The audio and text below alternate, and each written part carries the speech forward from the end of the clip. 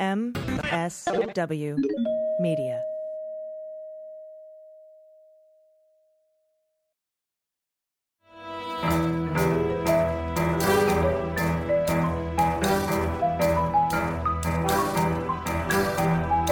The rule of law is not just some lawyer's turn of phrase.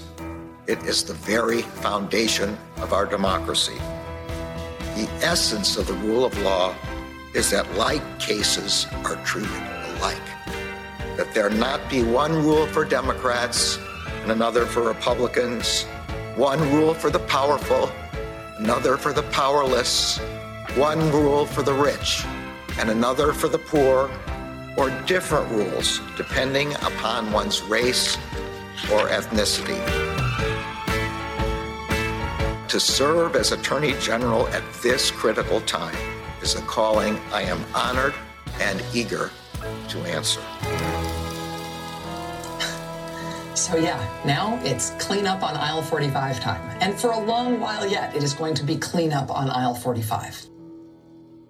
And everybody, welcome to episode 18 of Cleanup on Aisle 45. It is Wednesday, May 19th, and I am Andrew Torres. And I am Allison Gill. And yes, AG. But I've been told I should start using my real name by my handlers, so I am Allison Gill.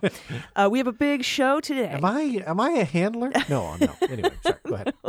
Didn't mean to interrupt. Here we are. We're 8 seconds into the show, and I've screwed it up already. Please, keep going. Oh, I'm leaving it in. We have a big show today, including a breakdown of the plea agreement the magnanimous Joel Greenberg entered into today.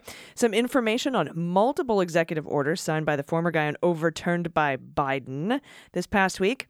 We have the Supreme Court granting cert on a case that could jeopardize Roe v. Wade and the continued implosion of the Republican Party. But first, we should thank our new patrons. If you love this show, consider heading over to patreon.com/aisle45pod and pledge as little as $1 an episode to get access to all sorts of goodies, including ad-free versions of this show, direct messages to both me and Andrew, patron hangouts. We're considering a karaoke get-together next. All sorts of great swag. We're only at about 1,140 patrons, so we'd love to see that hit 1,500 or 2,000. That would be a great goal. And we know you're listening, and we love you. Yep. So this week we have 4 new patrons. Ben Smith, thank you. Christina Hill, and 2, I love this one, long-time listener but finally finished my PhD and can finally contribute until the government wants their money back at least. Maybe our longest name ever. And side note, look, if you're a student, if you're a single mom, single parent, whatever, if you're struggling, take care of you. Take care of yours first, right? We'll be here. But if you can... you could probably throw us a buck. Go ahead, throw us a buck. But thank you, longtime listener. Yes, thank you, long name haver. And hey, it might just be worth the $1 to come up with a fun name. Honestly. Yeah. What good is your money if you can't spend it on fun stuff? And finally, thanks to Happy Birthday, Nikki. So... Oh. Happy birthday, Nikki. Happy birthday, Nikki. Woohoo. And now... on to our first segment.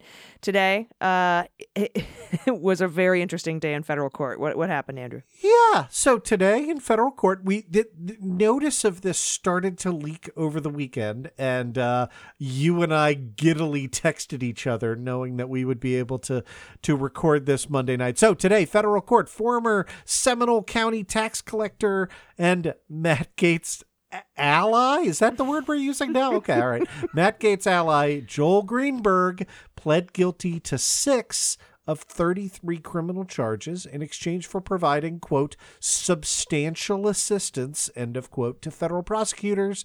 And the opening line of the agreement should give you an idea of the scope of the crimes that Greenberg is charged with. Quote, the defendant shall enter a plea of guilty to counts 1, 8, 9, 14, 24, and 26 of the third superseding indictment. The third superseding indictment. Now, count 1 is the child sex trafficking count. That's gross. Count 8 is the production of fake IDs. Count 9 is identity theft. Count 14 is wire fraud. Count 24 is stalking. And count 26 is conspiracy to commit an offense against the United States. Now, two of these crimes, then they outline, right, the sentencing minimums and maximums. And two of these crimes I noticed have a mandatory minimum. The child sex trafficking crime carries a 10-year mando minimum, and identity theft has a mandatory minimum of 2 years. Now, I've seen, covering all these years of the Mueller investigation and other crimes of the former administration, I've seen sentencing recommendations that when a witness cooperates, the Department of Justice can recommend a downward departure from sentencing guidelines. Is it possible to recommend a downward departure or a lower sentence on crimes that carry a mandatory minimum, or is that it, mandatory minimum? No, yeah. When it is statutory, let me answer the question first. If it is a statutory mandatory minimum, then no, you as a judge have no discretion to depart below that minimum. You must, if somebody pleads guilty to a child sex trafficking offense, they have to get 10 years in prison.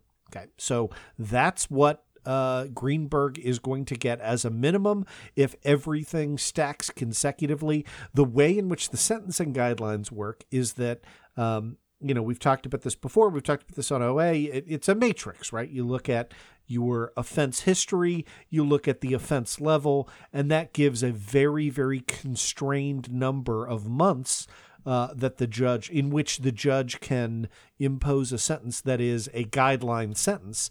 And then if the judge wants to depart from the guidelines, either up or down, they have to write a long memo, right? They have to explain why they are departing from the guidelines, and they have the right to do that. The Supreme Court has recently ruled that the guidelines must be advisory. But when a federal criminal offense is statutory and it says it carries with it a 10-year mandatory minimum, that's 10 years means 10 years. So for example, with the Chauvin sentencing, which we were discussing in a previous show, and we talked about the aggravating factors, that's an upward departure, right, from the minimum sentencing requirements based on whether or not he's ever committed a crime before. And the judge accepted 4 of those 5 recommended aggravating factors, and he only didn't accept the last one because the last one actually caused the death. Yep. So that's sort of the kind of thing that can have an impact on sentencing. And so there could be aggravating factors here. There could be, but there can be no downward departure. That's good to know. Well, you could, when you compute the final number, if the final number is, let's say, 23 years, right? You could still have a downward departure. You just can't depart down more than the statutory mandatory minimum. Okay, right? so he's looking at 12 years, provided this whole thing doesn't. 12 years 10, minimum. 10, because you could serve them concurrently. Oh, right. You're right. So 10 minimum, Right. because they could, subsume that 2-year identity theft into there. Right. And that means that, and because if he blows it up, it'll be way more than that. So it's baseline 10. Absolutely. And look, like it means a lot when you plead guilty out of the gate to, at least 10 years in, federal prison, right? So let's take a look at some of the criminal behavior here, starting with the child sex trafficking. The plea agreement specifies that Greenberg used 4 separate accounts, including his government credit card, because of course he did, to conduct more than 150 transactions totaling over $70,000 to pay women for commercial sex acts. It goes on to say that one of the persons that he paid to engage in commercial sex acts was a minor, quote, under the age of 18, when Greenberg paid her to engage in commercial sex acts with him and others, end of quote. And others is very interesting. And we'll talk about that in a minute, because I thought it was interesting that nobody else is really named in this. We don't see individual one. We don't see Matt Gaetz. We don't see Congressman one. We don't see anything like that. Now, this document says Greenberg's payments involved facilities of interstate commerce, including a cell phone, which was used for text messages, and then they listed a whole array of dates that they texted back and forth. He texted back and forth with the minor, and Venmo payments to this minor, 7 of them. Now, is using a cell phone, just using a cell phone to communicate, is that what bumps it into the trafficking arena? Yep, that is exactly right. So remember that your federal courts are courts of limited jurisdiction, right? Your baseline crimes, right? Murder, statutory rape, sex trafficking, those sorts of, right, are state crimes, and jurisdiction rests with the state court in which the offense was committed, unless there's some reason to believe that the crime occurred or involved elements that occurred across state lines. And so here, the way in which you get this into federal court is because the payments were Venmo payments and were agreed here to be facilitated via interstate commerce using a cell phone.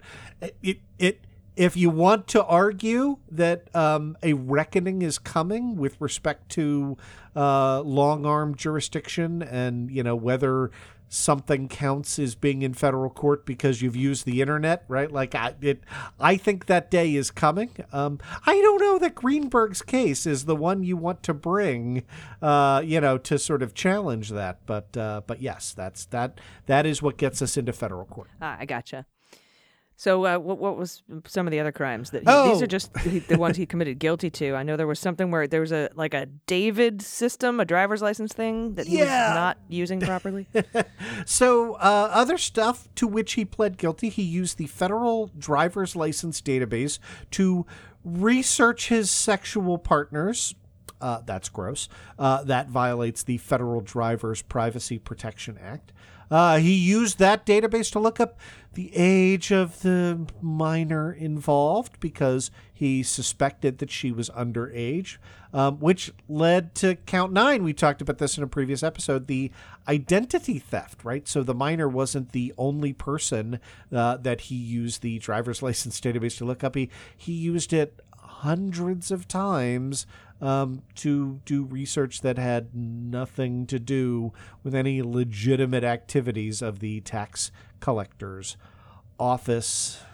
Yeah, that's one gross. of those times. Yeah, and apparently he took somebody, RZ, who's just named RZ, and took all of that person's data to make himself a fake driver license with his photo and the other person's information. And apparently he made several fake IDs that way. Yeah. Now, they don't say what he used. I combed it. I couldn't find out what he used the fake ID for himself.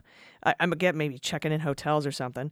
But he told prosecutors he was making fake IDs for women that were not yet 21 so that they could get into clubs and bars. So he was basically trading sex for fake IDs for young women that he recruited through his sugar daddy website. I think I'll just let that stand out there and speak for itself. Another crime he's pled guilty to is emptying a government bank account to invest in Bitcoin, then returning the original investment and keeping the profits. He did that with over $300,000. Count 24 for stalking is the teacher he was running against. We talk about this on the show. Mm-hmm. Where he used the mail and computers to generate false accusations of pedophilia in an extreme example of projection.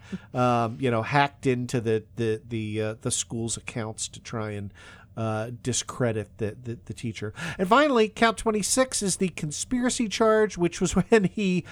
And again, I need to emphasize this. After he'd already been indicted, decided to defraud the Small Business Association by taking a COVID relief loan for which he was not qualified. Okay, good. Yeah, and he had recruited a few people in the SBA, the co-conspirators that he worked with. And here's a small detail from from the plea agreement. Greenberg told an associate inside the SBA he had no intention of using the funds for any type of legitimate business expenses because he had none, and then asked his co-conspirator, "How quickly can I blow it all on pussy?" That is in quotes in this court document. And I have to say, I have the court documents I've read over the past 4 years, Andrew, very wildly. So where I would maybe 4 years ago be surprised to see something like this, I am totally not. I have only been practicing law for 25 years as of today, and how quickly can I blow it all on pussy is the first. There's a first time for everything. Yeah, how quickly can I steal this taxpayer money intended for COVID relief for small businesses suffering and blow it all on pussy? Now, this makes him, these details, these public details, make him a less than desirable witness for the prosecution.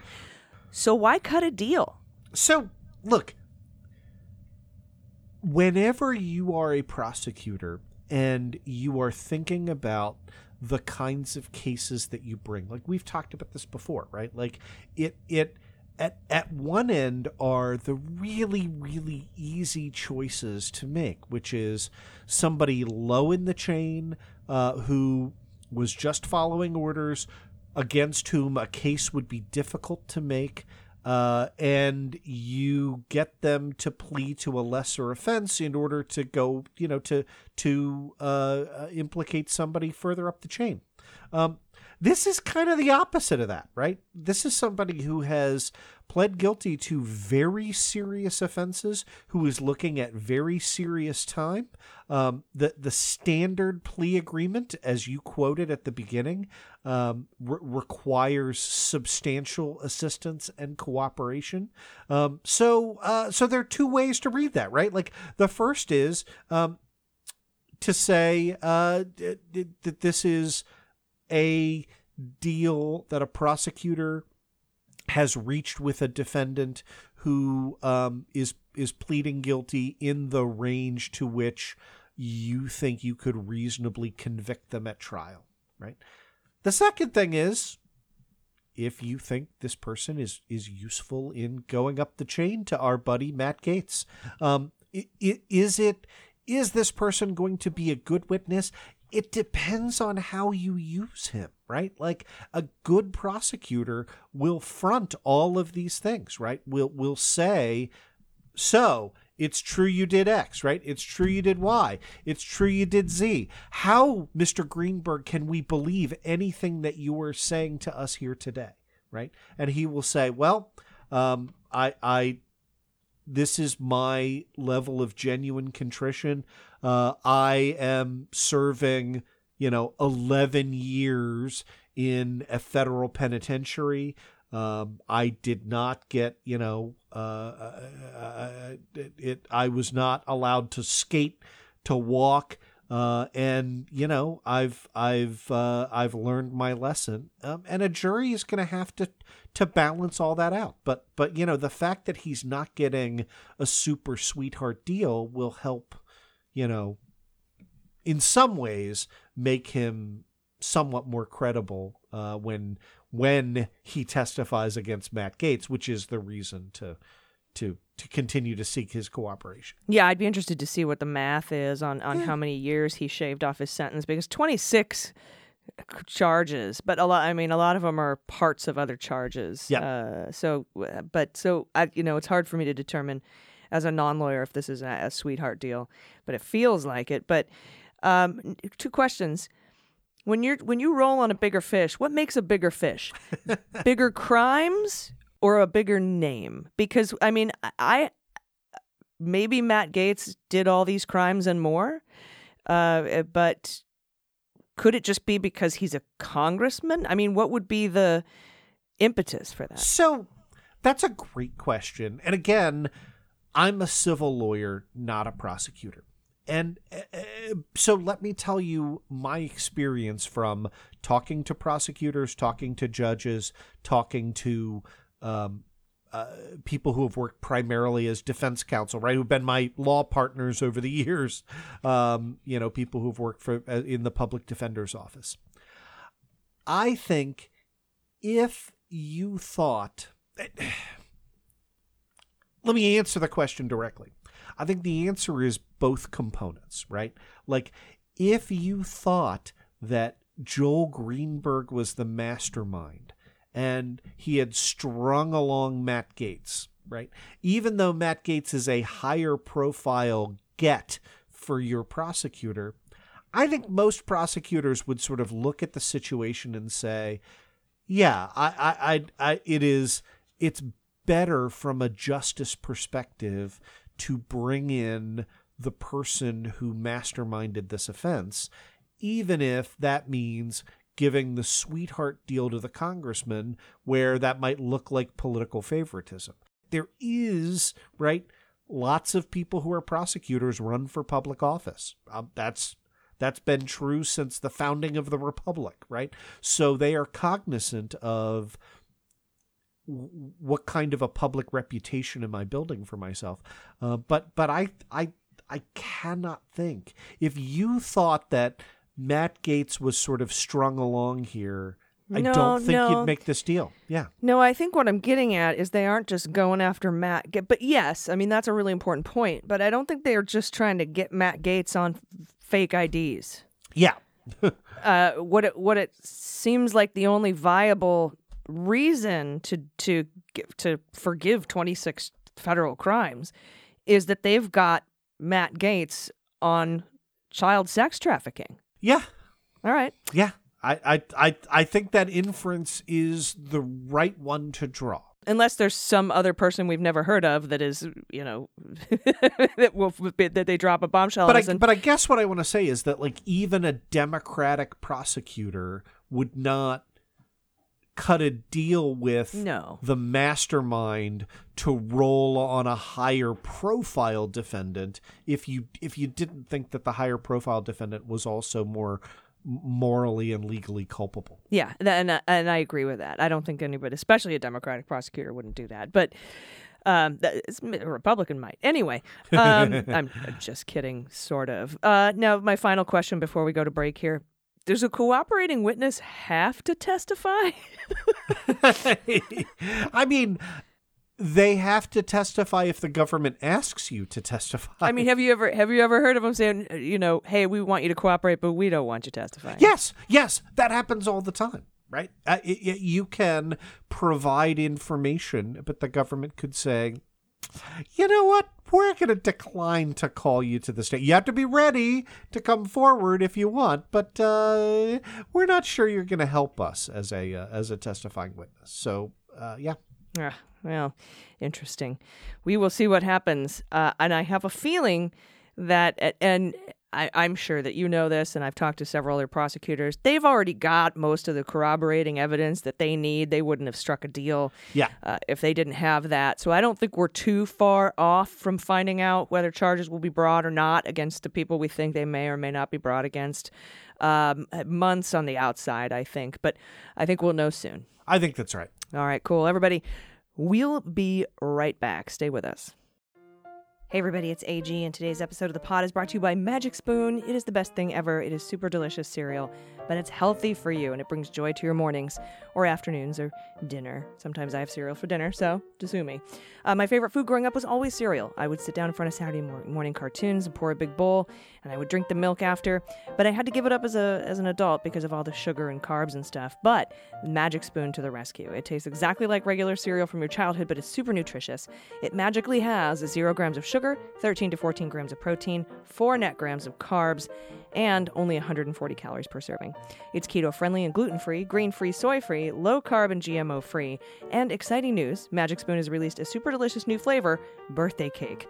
Birthday Cake Magic Spoon will be available in a special 5-pack for a limited time only, so get it while you can. Or you can build your own box. Available flavors to build your very own custom bundle are cocoa, fruity, frosted, peanut butter, and cinnamon. I love the great new flavors. Combining them is amazing too. So I put cocoa with peanut butter. Cinnamon is delicious. They're all so good. And right now, if you go to magicspoon.com/cleanup, You can grab the new limited edition birthday cake or a custom bundle of cereal to try today. And if you use our code CLEANUP, all one word, at checkout, you can save $5 off your order. The offer is now good anywhere in the U.S. and Canada. Hoo-hoo, Canada. But only when you use our code at checkout. And Magic Spoon is so confident in their product, it has a 100% happiness guarantee. So if you don't like it for any reason, you get all your money back, no questions asked. But you will love it. Remember, get your next delicious bowl of guilt-free cereal at magicspoon.com/cleanup and use the code CLEANUP to save $5 off. Everybody, welcome back. As we know, part of the cleaning up on aisle 45 process is reversing all of the absolutely ridiculous, illegal, hilarious, disgusting executive orders signed by the former guy. And Biden started that on day one in, right? Like he started like just reversing executive orders right off the bat. But this week, Biden undid a bevy of the especially idiotic executive orders, including 3 that were signed in the waning days of Trump's term. Yeah. On October 4th, 2019, Trump issued a proclamation that said beginning November 3rd, right, within 30 days, that would restrict immigration into the United States by people who are uninsured and cannot pay the costs of their health care. That order was separate from the public charge rule, which allowed the government to reject legal immigration based on whether or not the person would pose a financial burden on the government, right? So that's always been a part of the law. Yeah, exactly. So that was like, but I remember when Cuccinelli came out and said the Statue of Liberty, bring us your poor, you're tired, but not too poor. And then they made it very vague so they could basically just turn everybody away that they didn't like. And if you might need Section 8 or you might need SNAP or food stamps, nope. Public charge, you're a burden on America, nope. And they would turn you away. I remember that. But that's different from this proclamation. This was specifically about healthcare, right? That gave discretion. This proclamation would deny entry into the United States to people seeking family-based immigrant visas and some others if they're unable to show, right, they bear the burden of proof that they will be covered by certain insurance products within 30 days after entering the country, or that they have the financial resources to pay out of pocket for reasonably foreseeable medical expenses. Yeah, okay. So basically, whoever we feel like turning away. Yep. Okay. Cool. Then, this is my favorite. I should have saved this to last, but I'm going to do it now. The proposed sculpture garden to honor the great figures of America's history. Not American history, America's history, which was first proposed at his Mount Rushmore rally. Remember when he wanted to get on Mount Rushmore? That was one of the thing. No, but this is, he wants to do this garden of statues. And it's some of the statues, he's like, George Floyd protesters are trying to erase history by tearing down Confederate monuments. But some of the statues that were supposed to be in this garden are John Adams, Ansel Adams, and Samuel Adams, of course. Fair. Neil Armstrong and Louis Armstrong. The also good, right? Humphrey Bogart and Daniel Boone. I don't know if they'd be next to each other. I have a Daniel Boone story that I will tell during our next live hangout. I'm excited. Yeah, there you go. We've got George Washington Carver and Johnny Cash. Sure. I wonder if it's Johnny Cash with the double barrel middle fingers. That one is my favorite. The great American Christopher Columbus, of course. American, all through to the core. Both Benjamin and Aretha Franklin, those two Franklins. Andrew Jackson and Whitney Houston, of course. And somehow he wanted to put Nikola Tesla and Thomas Edison in the same garden. And are they in boxing poses, like opposite one another? Yeah. I don't know. Well, there's boxers in here too, including Muhammad Ali. We've got George Washington and then, of course, Elvis. There are literally hundreds of statues that were proposed for this. It was never funded, however. And thankfully, as of this Friday, it never will be. Yeah, bye-bye. Then there was the executive order that the other guy wrote protecting Confederate monuments, because we're the only country that has people involved who want to venerate war criminals who fought for the other side and lost, right? Like they're losers, right? Anyway, sorry. So A friend of mine was like, dude, I don't keep a poster board of all my losing lottery tickets in my room. What are you doing? and if you bought each lottery ticket going, boy, if I hit the jackpot here, I'm going to spend it on slavery, right? Like it's not that they're not just losers, right? They're losers for a bad cause. Anyway, so order protecting Confederate monuments, which read, and I'm not going to try and do a Trump voice for this, but you can probably almost hear it in your head. I've actually gotten most of this out, right? Like hearing a real president for the last 4 months has just been so nice. Anyway, the other guy's order read, many of the rioters, arsonists, and left-wing extremists who have carried out and supported these acts have explicitly identified themselves with ideologies such as Marxism that call for the destruction of the United States system of government. Sidebar, that was, by the way, Jesse Helms's argument against making Martin Luther King Day a national federal holiday, right? Like this is the right wing's smear on activism, right? Oh, you're a Marxist. Anyway, the call for the destruction of the United States system of government. Anarchists and left-wing extremists have sought to advance a fringe ideology that paints the United States of America as fundamentally unjust and have sought to impose that ideology on Americans through violence and mob intimidation, right? Because, we're the ones who stormed the Capitol. All right. Yeah, interesting that he said all that before he incited an insurrection. Finally, there was the order directing federal agencies to brand U.S. foreign assistance with a common logo of the president's choosing that would probably have his name on it, so that those who receive it know it was paid for by U.S. taxpayers.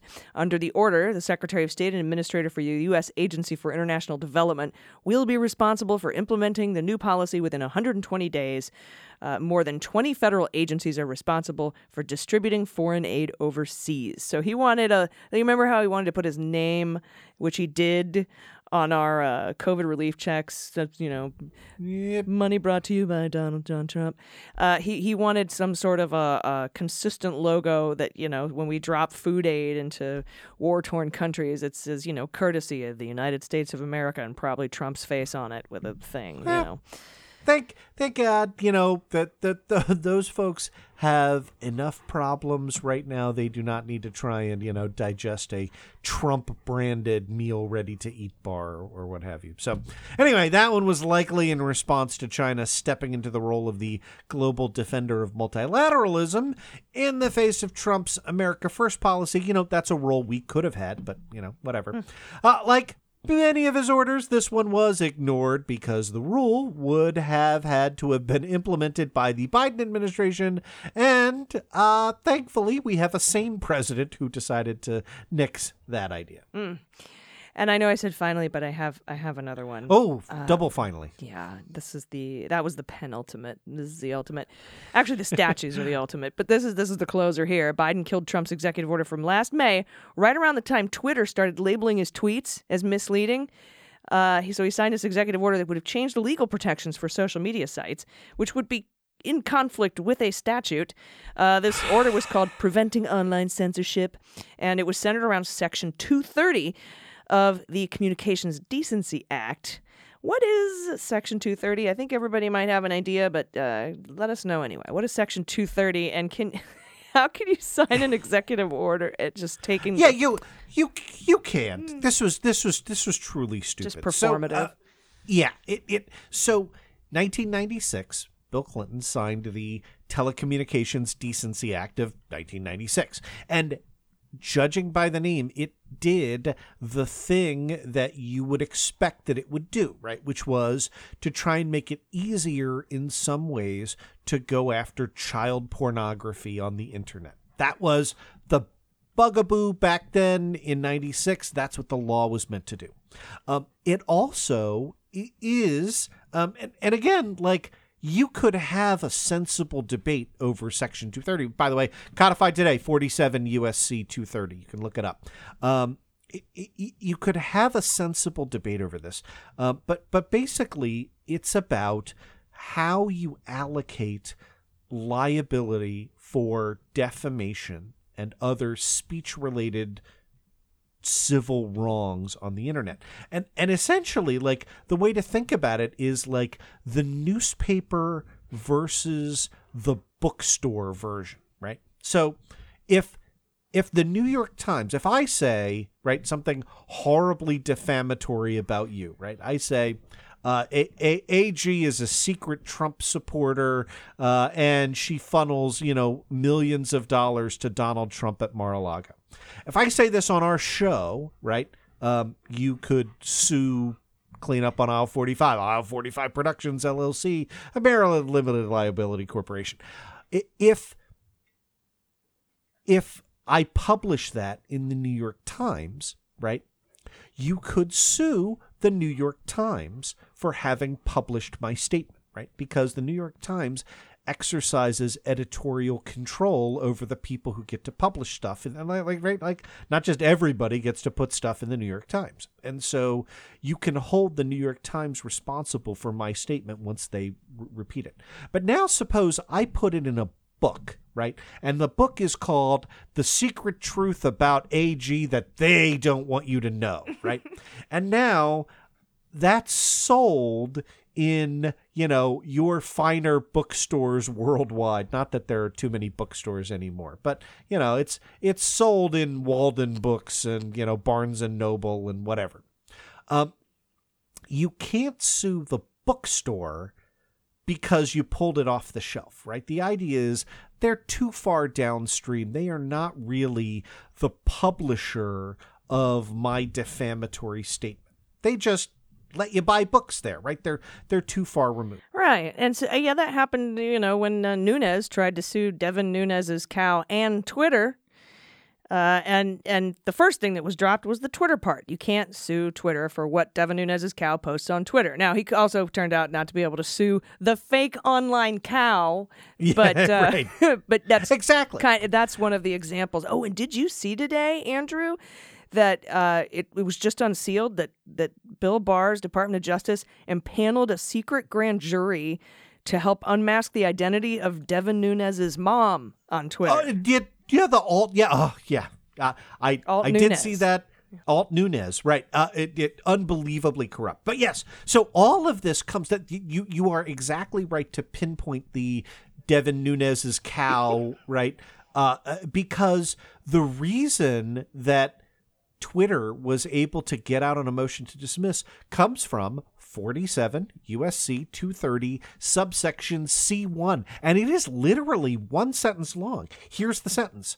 No provider or user of an interactive computer service, put a pin in that, shall be treated as the publisher or speaker of any information provided by another information content provider. Okay. So now you might be thinking, interactive computer service seems like a weird thing, right? Like, I know what an ISP is, right? That's who allows me onto the internet. What the hell is an interactive computer service? Well, again, you have to remember this was written in 1996. This was written in the era of AOL online CDs being mailed throughout the country, and get your 30 free hours by signing up, and the little, screechy modem dial-up noise, right? Like, so an interactive computer service is an ISP, but it also includes large online providers of content like Facebook and Twitter. Yeah.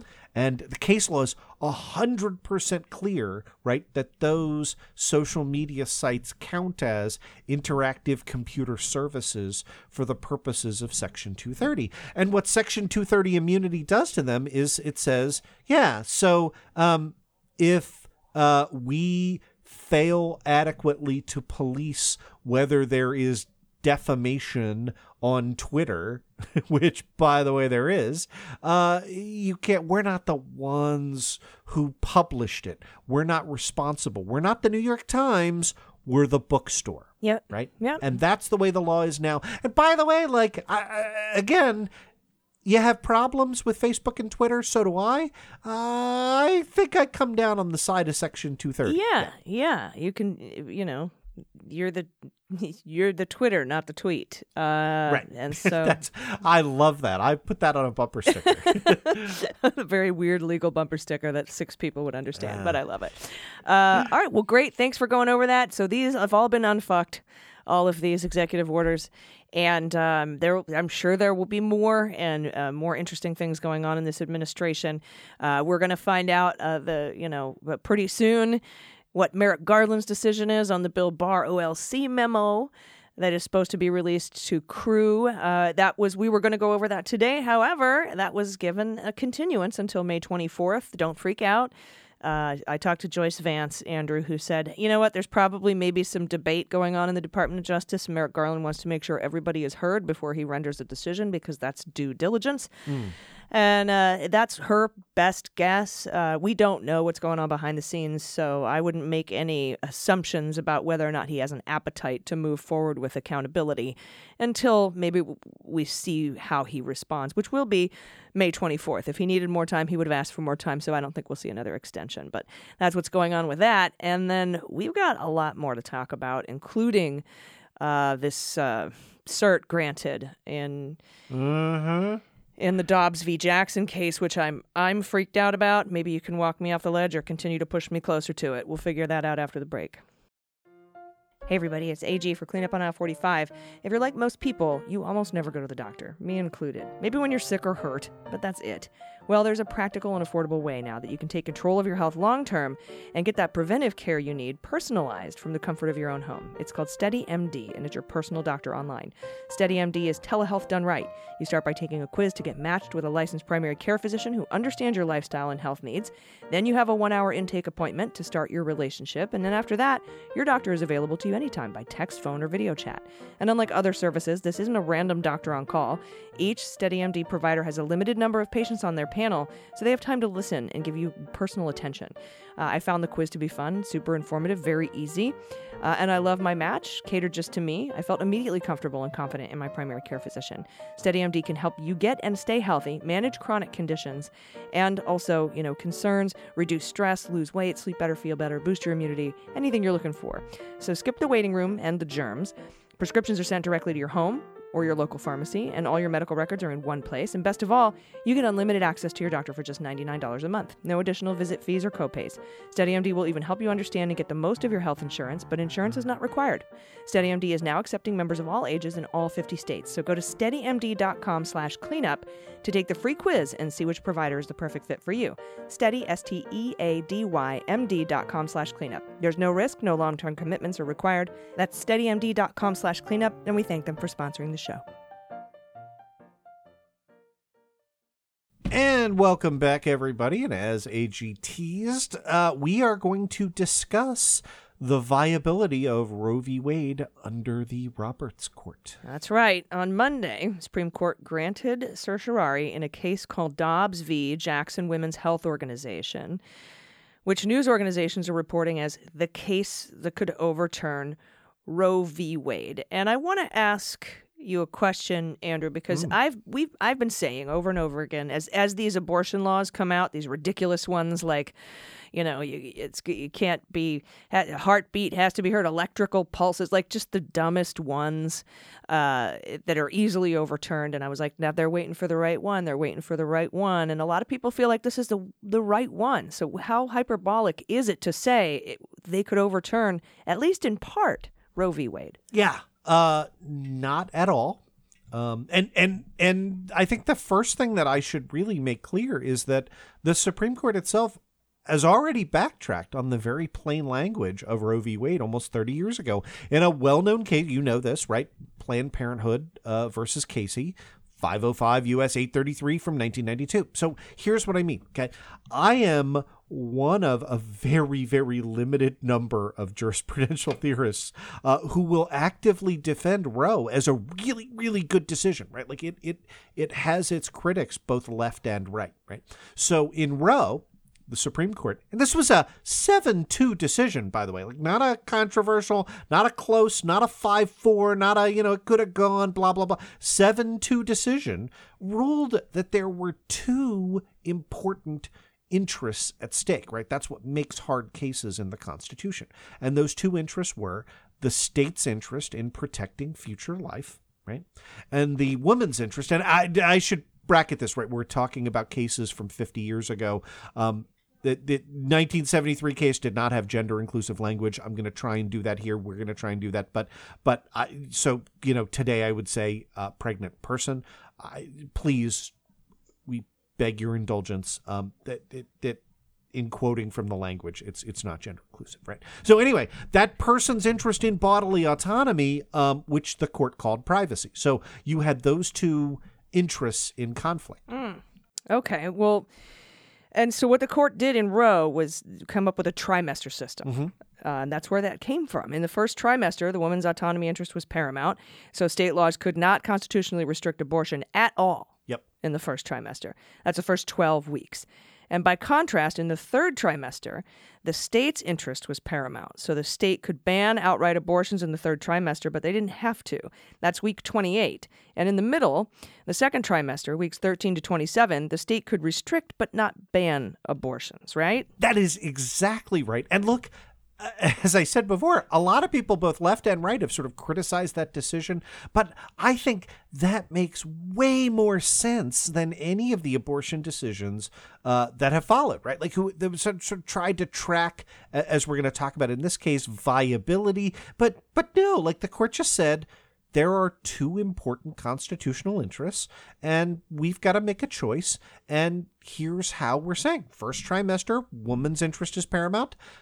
Second trimester, it's in equipoise, so you can restrict but not ban. Third trimester, state's interest is paramount, so you can ban. So my understanding then is that, in the late 80s or so, conservative activists began thinking that with 8 years of Ronald Reagan, followed by the election of George Bush, the Supreme Court had gotten a lot more conservative, so it was time to see if they'd challenge Roe v. Wade. And the case they picked was the one you alluded to, the Planned Parenthood v. Casey. That was a Pennsylvania law that required a woman under the age of 18 to have the consent of her parents before getting an abortion. Right. And there was some other stuff in the law. It's not important here. But note the evil genius of the activism here, right? Pennsylvania's restriction said if you're under the age of 18, you have to get the consent of at least one of your parents at any stage of the abortion, right? So regardless of the trimester, right? So they mounted a two-pronged attack, and you saw this in the cert petition, right? The first was a direct appeal to the Supreme Court to overturn Roe v. Wade and say that there is no liberty interest, there is no privacy interest of a pregnant person to not have to carry a pregnancy to term, right? And that states can just ban abortion outright from day one, period, right? That lost, thankfully. We're going to talk about that. But the second prong was to overturn the trimester system and say that states can restrict abortion even from day one through things like parental consent laws. Yeah, and that carried the day. The majority opinion was crafted by two moderate Republicans, Sandra Day O'Connor and Anthony Kennedy. And they reaffirmed that Roe was good law under a principle called stare decisis. And you're going to hear that word a lot over the next few months. Yes, you are.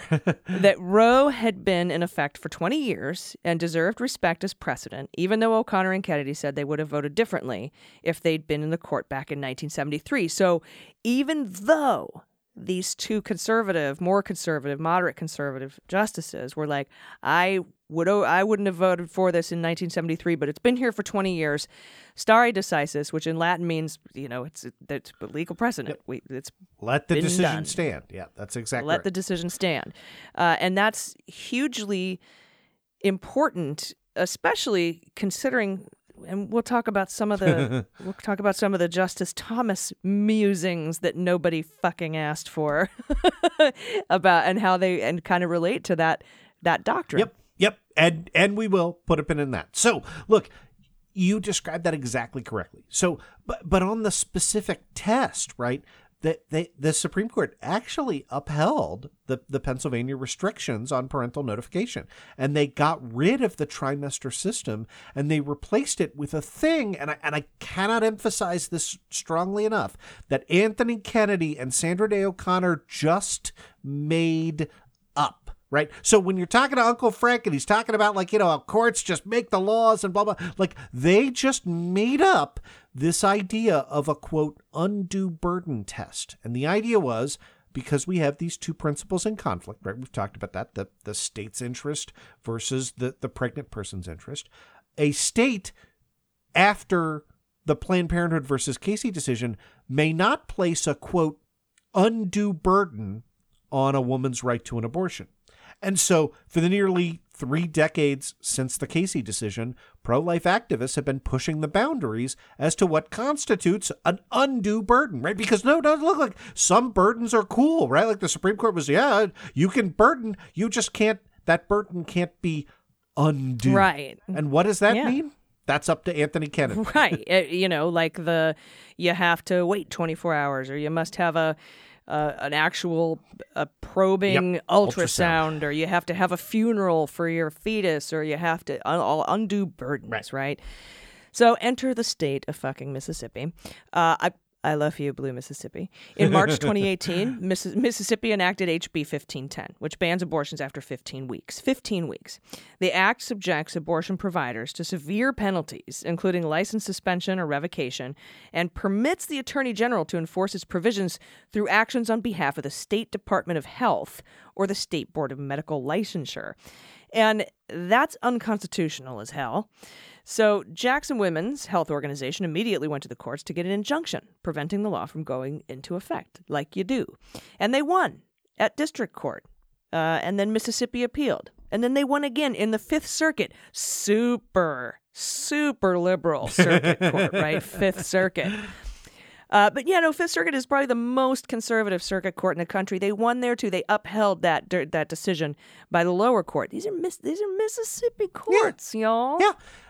So then, in July of 2020, Mississippi petitioned for a writ of certiorari because history repeats itself, and the Supreme Court, maybe they weren't activist enough in 1992, but since then, we've added a whole bunch of right-wing activist howler monkeys, and so now they're rolling the dice to see if they are today. And look, even though no Republican president has won the popular vote. I believe George W. Bush did in 2004 very narrowly, right? But But anyway, right, your point stands, right? Look, this is going to be really, really, really, really bad, right?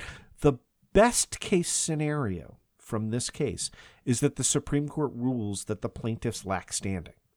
And here's what that means, right? To have standing means to have that you have an interest in the outcome of the litigation because courts don't render advisory opinions, right? So think about this historically in Roe, right? Jane Roe, what we now know was Norma McCorvey, right? She was a pregnant woman, right? So it's very, very obvious what her interest was in that case as to whether, right, she was going to be criminally prosecuted for having an abortion. And the fact that that happened prior to the case coming up before the Supreme Court, right, again, there's a doctrine that handles that. It's called capable of repetition yet evading review. But in any event, you get an actual pregnant woman. Right. So for example, when Texas and 17 others attorneys general wanted to sue to overturn the election results in 4 northern states, Midwestern states, it was found that they didn't have standing to do so. Exactly right. Seems here they got standing. Yeah. And look, it has been clear for 50 years that an abortion provider like Planned Parenthood, right, here it's Jackson's Women's Health Organization, but we know who's in the crosshairs, right? That they also have standing to sue.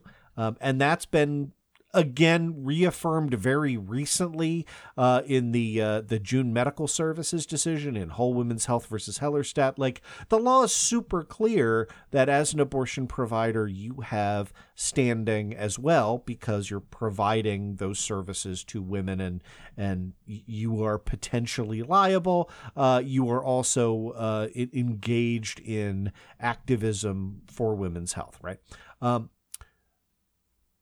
This Supreme Court could look at that doctrine and throw out the entire case and say, this was only brought by a women's health organization and not by a woman who is herself pregnant, and so therefore you lack standing.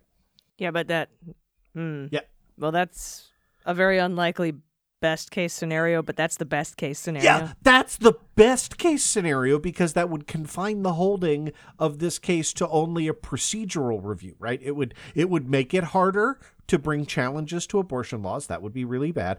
But at least it would leave some vestiges of Roe and Casey intact, right? So the intermediate bad result. So the next worst bad result would be that the Supreme Court reaffirms that there is some interest, some liberty or privacy interest of a pregnant person in not carrying a fetus to term.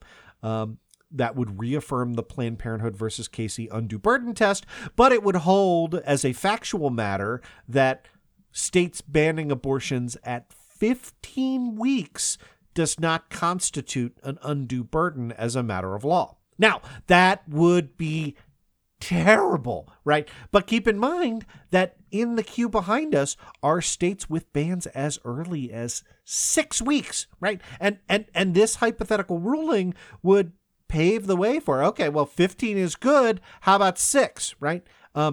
This is the question that's briefed, right? Remember I told you to put a pin in the trimester viability setup, right? Like in 1973, the idea of viability, right? That a fetus could be extracted from a woman's womb and then survive with massive medical intervention on its own coincided roughly with the third trimester. Not shockingly, in the 50 years since then, like we've had a couple of weeks worth of medical advancement, right? So viability is like 24 weeks now, like super late second trimester, right? But before the third, right? What is briefed is the fact that this ban is a pre-viability ban at 15 weeks. Does that make it violate the constitutional rights as set forth in Casey because it restricts a pregnant individual's rights pre-viability?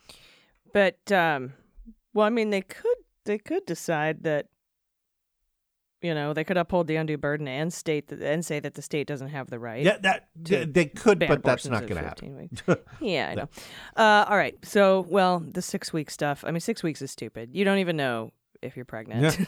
6 weeks, and that's not the worst case. No. I mean, let me guess here. Worst case is that the Supreme Court revisits the central proposition in Roe and says that there's no fundamental liberty interest, no right to privacy, right, as the court put it, for a pregnant person to make basic decisions about her body, including whether to have an abortion regardless of the date. So a state is free then, at that point, to ban abortion entirely. And could they do that? Yep. Just on this 15-week thing? The precise holding of this case would not necessarily apply to any law other than the Mississippi law, right? Or something substantively identical, right? Which kicks in at 15 weeks. So you would still be able to challenge the Arkansas ban at 6 weeks and some of those others. But that's the narrow holding. If the reasoning that the court uses to reach that holding is we decide as a Supreme Court that our articulation of a right to privacy inherent in the penumbra of the First, Fourth, Fifth, and 14th Amendments with respect to fundamental bodily autonomy was incorrect, then the holding doesn't specifically validate abortions from day one, but it eliminates any justification for challenging those, right? And that will be on the way. And I might even mention, I don't think this is likely to happen. Like, that's the worst case scenario. There's a super worst case scenario, right?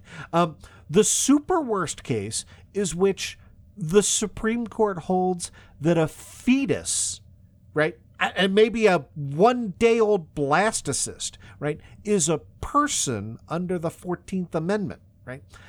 I do not have the time on the show to explain that is a completely insane belief to hold, that no responsible legal theorist holds that position, but I can tell you it has the votes of Alito, Thomas, and Amy Coney Barrett now. So, if you're a fan of season 5 of The Handmaid's Tale, there you go. Season 4 was bad enough. Yeah. It was good. Yeah, but terrifying. Absolutely. Well, my beans are on the intermediately bad outcome, honestly, where I think that and that's why I think they picked this case, so they could partly uphold Roe and then also destroy it at the same time. Do you know what I mean? I thought that until Barrett joined the court, right? Like, to me, that seems like a Roberts approach, but now, you have 6 justices on the Supreme Court that have written about abortion in terms that are not, in terms that are like, as a moral evil. Right. And we've had Justice Thomas over the last however long writing just opinions for no reason. Yep. Dissents, for example, and trying to do it. And I noticed the kinds of cases he chooses are ways that liberals would agree, in not necessarily all the time, but sort of these magnanimous hero-like cases. We talked about this recently. There was a case where a woman tried to sue the military for her sexual assault, and there's an old fucking precedent. No, you can't sue the military, and it got swatted down. But here comes Thomas. Oh, yeah, well, I think she should be able to sue the military and basically going against this stare decisis doctrine. Yeah. He's done it over and over again, and it appears to me to be prepping the landing strip for coming down on overturning settled law. And Yep. and that's kind of the way that I saw it, because I'm military sexual assault survivor. I think the Supreme Court made the right decision when they said you cannot sue the military because there are other remedies. And so, but here he comes like, I come to save the day. I am not by any means a sexual harasser or a gross fucking asshole. Yeah. I say she should have been able to sue the military, which he totally probably doesn't believe. He's just, he doesn't give a shit about the rights of survivors of sexual violence. Obviously. But here he is trying to sort of pave the way, land the plane, as the wisp of a man Rod Rosenstein would say. Yeah. I think you are dead on with respect to that. And so the opinions that Thomas has written, and again, these are solo dissents, right? Over and over again, is Thomas's argument that stare decisis does not apply when the reasoning for that opinion was, quote, obviously incorrect. Okay. Now, think about, right? I hear you snorting, and it's a good snort. It's a welcome snort. You should be laughing derisively at that, because stare decisis can only apply when you think the reasoning for the prior case was obviously incorrect, right? Like, that was the whole point of going through the Anthony Kennedy, Sandra Day O'Connor. If you think the prior decision was right, you don't have to say, well, we'll respect this because it's a long-standing decision. No, you say it was right? The only time it matters is when you say, well, you know what, this was a close call, and I probably would have gone the other way, but it's been the law for 50 years, and the tests that are laid down in Casey, by the way, are the proper tests for stare decisis, right? It is, has the previous law proven unworkable?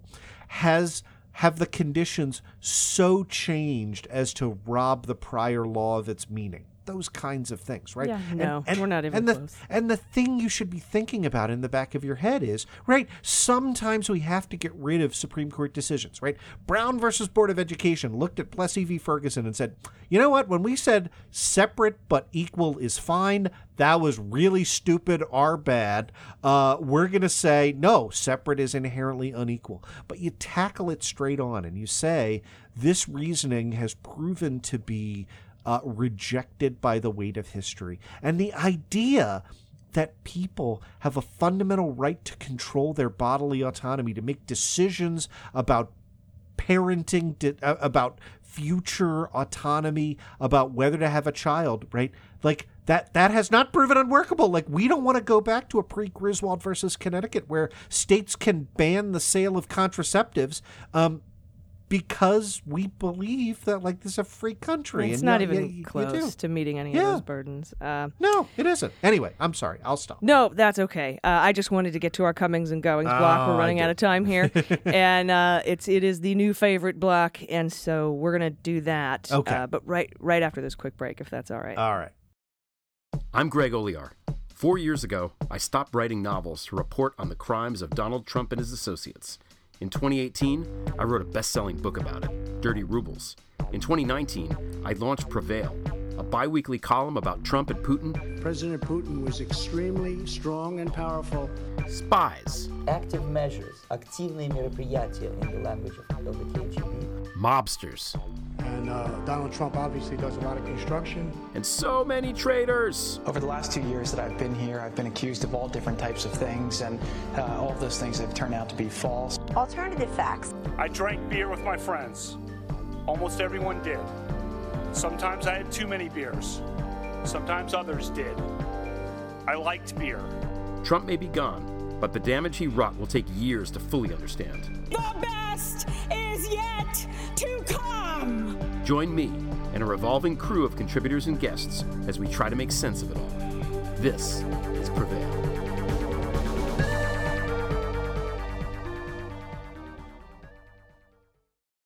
And finally, as you hinted in our last segment, we don't have a full comings and goings. We do have the makings of maybe a new segment. It's kind of, adjacent. Welcome to the Republican Civil War. Oh, I love this. You all know the story. The old chestnut. The House Republicans, who are, and I say this in my professional capacity, complete idiots, decided to remove Wyoming Representative Liz Cheney as the chairwoman of the Republican House Conference. That's the number 3 position in the House for Republicans. And they replaced her with 36-year-old New York Congresswoman Elise Stefanik. And yes, the conventional wisdom you've heard is correct. According to 538.com, Stefanik voted with Trump 65% of the time from 2018 to 2020. Cheney voted with Trump 93% of the time.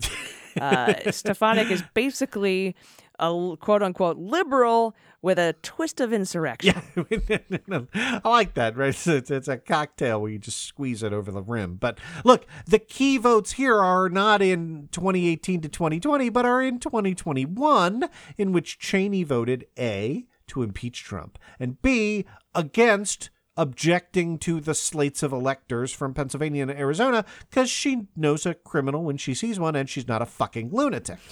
Well, she's not my favorite person. I want everyone to know before I get all the emails about, she's not a hero. I know she's a terrible, terrible person. Yes. And watching terrible people fight with each other is one of my favorite things. So this move to remove Cheney, and again, we're talking about Liz Cheney from Wyoming, daughter of Dick Cheney. I'll shoot you in the face, Dick Cheney.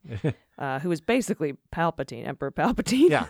was a question about fealty to Trump.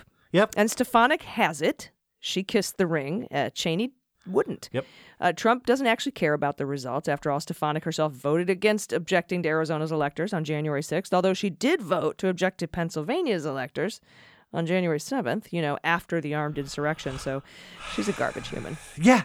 So look, we have no idea how this is going to play out right now, right? It's early. Is it possible that the Republican Party, a party that literally had no presidential platform in 2020 for the first time in its history, which includes the Civil War, right? Their platform was just, we like Trump, right? Remains in control of Trump and the Trump, that's possible, right? But look, it is also possible that career politicians, people like Liz Cheney, people who have been a Republican for 2, 3, 4 decades and didn't expect that a criminally insane game show host would come in and upset the balance of power, right? Like, it's possible that those people expected to ascend the ladder in a sensible way, and they're going to get together and collectively kind of vent their frustration and bring the Republican Party to a point of reckoning. I mean, we just don't know. That could be. Yeah, I mean, we got a letter signed by 100 top Republicans who want to start their own party to go against Trump. Cheney made the rounds on the Sunday talk shows this weekend, appearing on This Week with Stephanopoulos. She said the decision to replace her in leadership with Stefanik was, quote, dangerous. And she added, I think that we have to recognize how quickly things can unravel. We have to recognize what it means for the nation to have a former president who has not conceded and who continues to suggest that our electoral system can't function, cannot do the will of the people. Yeah, and look, it is painful to both of us to be here, to be complimenting a member of Dick Cheney's immediate family, okay? I'm not complimenting her.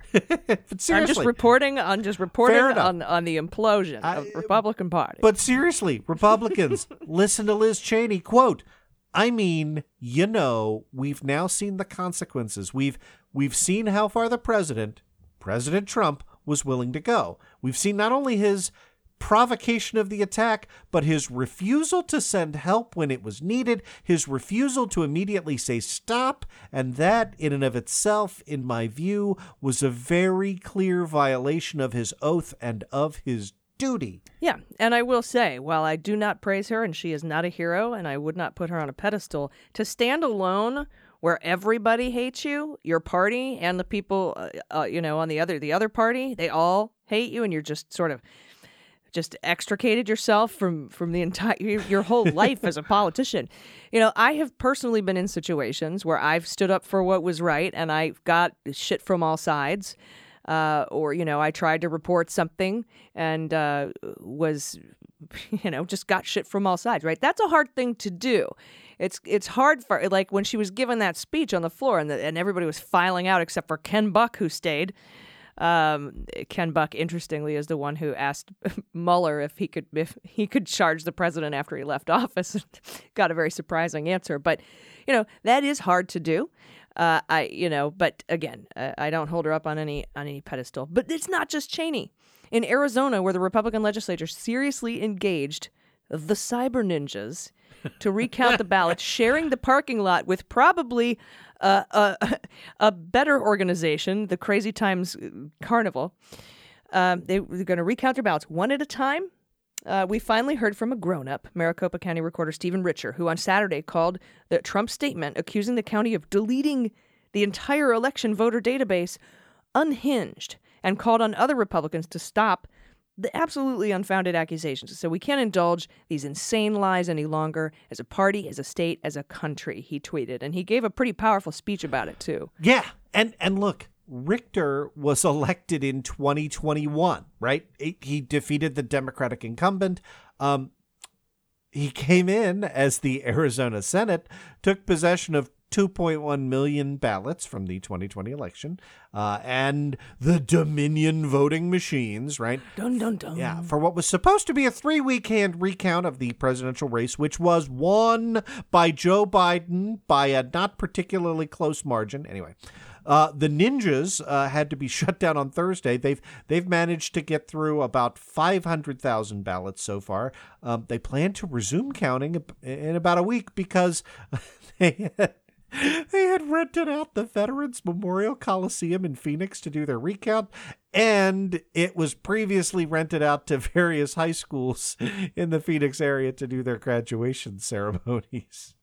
Yeah, and they're already finding counting discrepancies. The Arizona Secretary of State Hobbs is already like, you're already fucking lying. So, and Trump's statement here said in part that the entire database of Maricopa County in Arizona has been deleted. It was like strong bad in Homestar Runner. And he said this is illegal, and the Arizona State Senate, who is leading the forensic audit, is up in arms. Now, Richer and the board say that the statement is just plain wrong. And in recent days, both he and the Republican who questioned Trump's loss, Richer said, enough with the defamation, enough with the unfounded allegations. I came to this office competently, fairly, and lawfully to administer the duties of the office, not to be accused by my own party of shredding ballots and deleting files for an election I didn't run. Enough. Yeah. So we're continuing to watch the Republican Civil War. Yeah, I should just call it the implosion. Let's hope. Yeah. All right. Well, that is our show. Thank you so much. Thanks to our 4 new patrons. If you want to become a patron, you know how to do it. Patreon.com/Aisle45pod. And thanks. Check out MSW Media. This show is a proud member of the MSW Media Network, which is a collection of creator-owned podcasts that focus on news, justice, and politics. And I'm super excited that we're launching this month, and I hope you check it out at mswmedia.com. Anything else you want to say before we get out of here, Andrew? No, other than I love doing this show with you every week, and I hope we can continue to do so for the foreseeable future. Aw, making the heart shape with my hands. Thank you. I love it, I can see that. You actually did that. That's right. We're on Zoom. I forgot. All right. Well, thank you very much, everybody. We will see you next week for episode 19 of Cleanup on Aisle 45, and we will have the information on the Bar Office of Legal Counsel memo and maybe something on the McGahn testimony. Who knows? Stay tuned. So much good stuff. See you then. Cleanup on Aisle 45 is written and produced by Allison Gill and Andrew Torres and is engineered and edited by Mackenzie Mazzell and Starburns Audio. Fact-checking and research by Allison Gill and Andrew Torres with quality assurance and media by Muller She Wrote, LLC. Branding, design, and logo by Starburns Audio and Joel Reeder with Moxie Design Studios. And our copy is written by Jesse Egan. Our music is written and recorded by Adam Orr and Christopher Hoffey, and our opening sequence was designed by Allison Gill and mixed by Mackenzie Mazzell and Starburns Audio.